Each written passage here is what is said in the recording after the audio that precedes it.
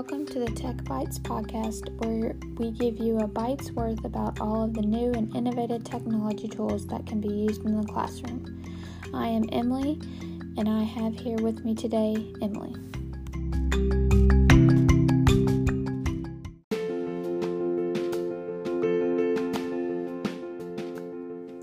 Today we will be talking about our two favorite ways for students to create video in the classroom. Gone are the days of students giving a boring oral presentation to the class.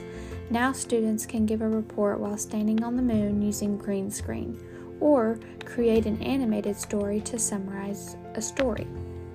That's right, Emily. Students now have access to the best technologies available, and it is up to us as educators to show them how to use these in creative ways. We all hate testing.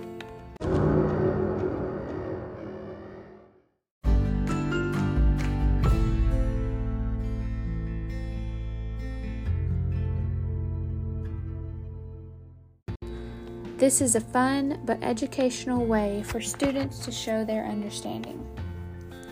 First up, we have Seesaw. Now, Seesaw is a portfolio app, not necessarily a video app. Students complete digital activities through Seesaw or by app smashing with other apps to post them to Seesaw. Parents are notified and can see their child's work from the parent app. Students can record audio, video, and what is happening on their screen. Instead of students solving a math problem on a worksheet, they could record their annotations and explain their thinking while solving the problem. This allows for the teacher and parent to really hear and understand where the child is at in their learning. Instead of a boring book report, students can complete a book review using emoji ratings and describe what the book is about and why they liked it. Students can also upload anything that they have created on their iPad. This is definitely one you should check out. Another green screen by Donk. This app does cost $2.99, but it is well worth it.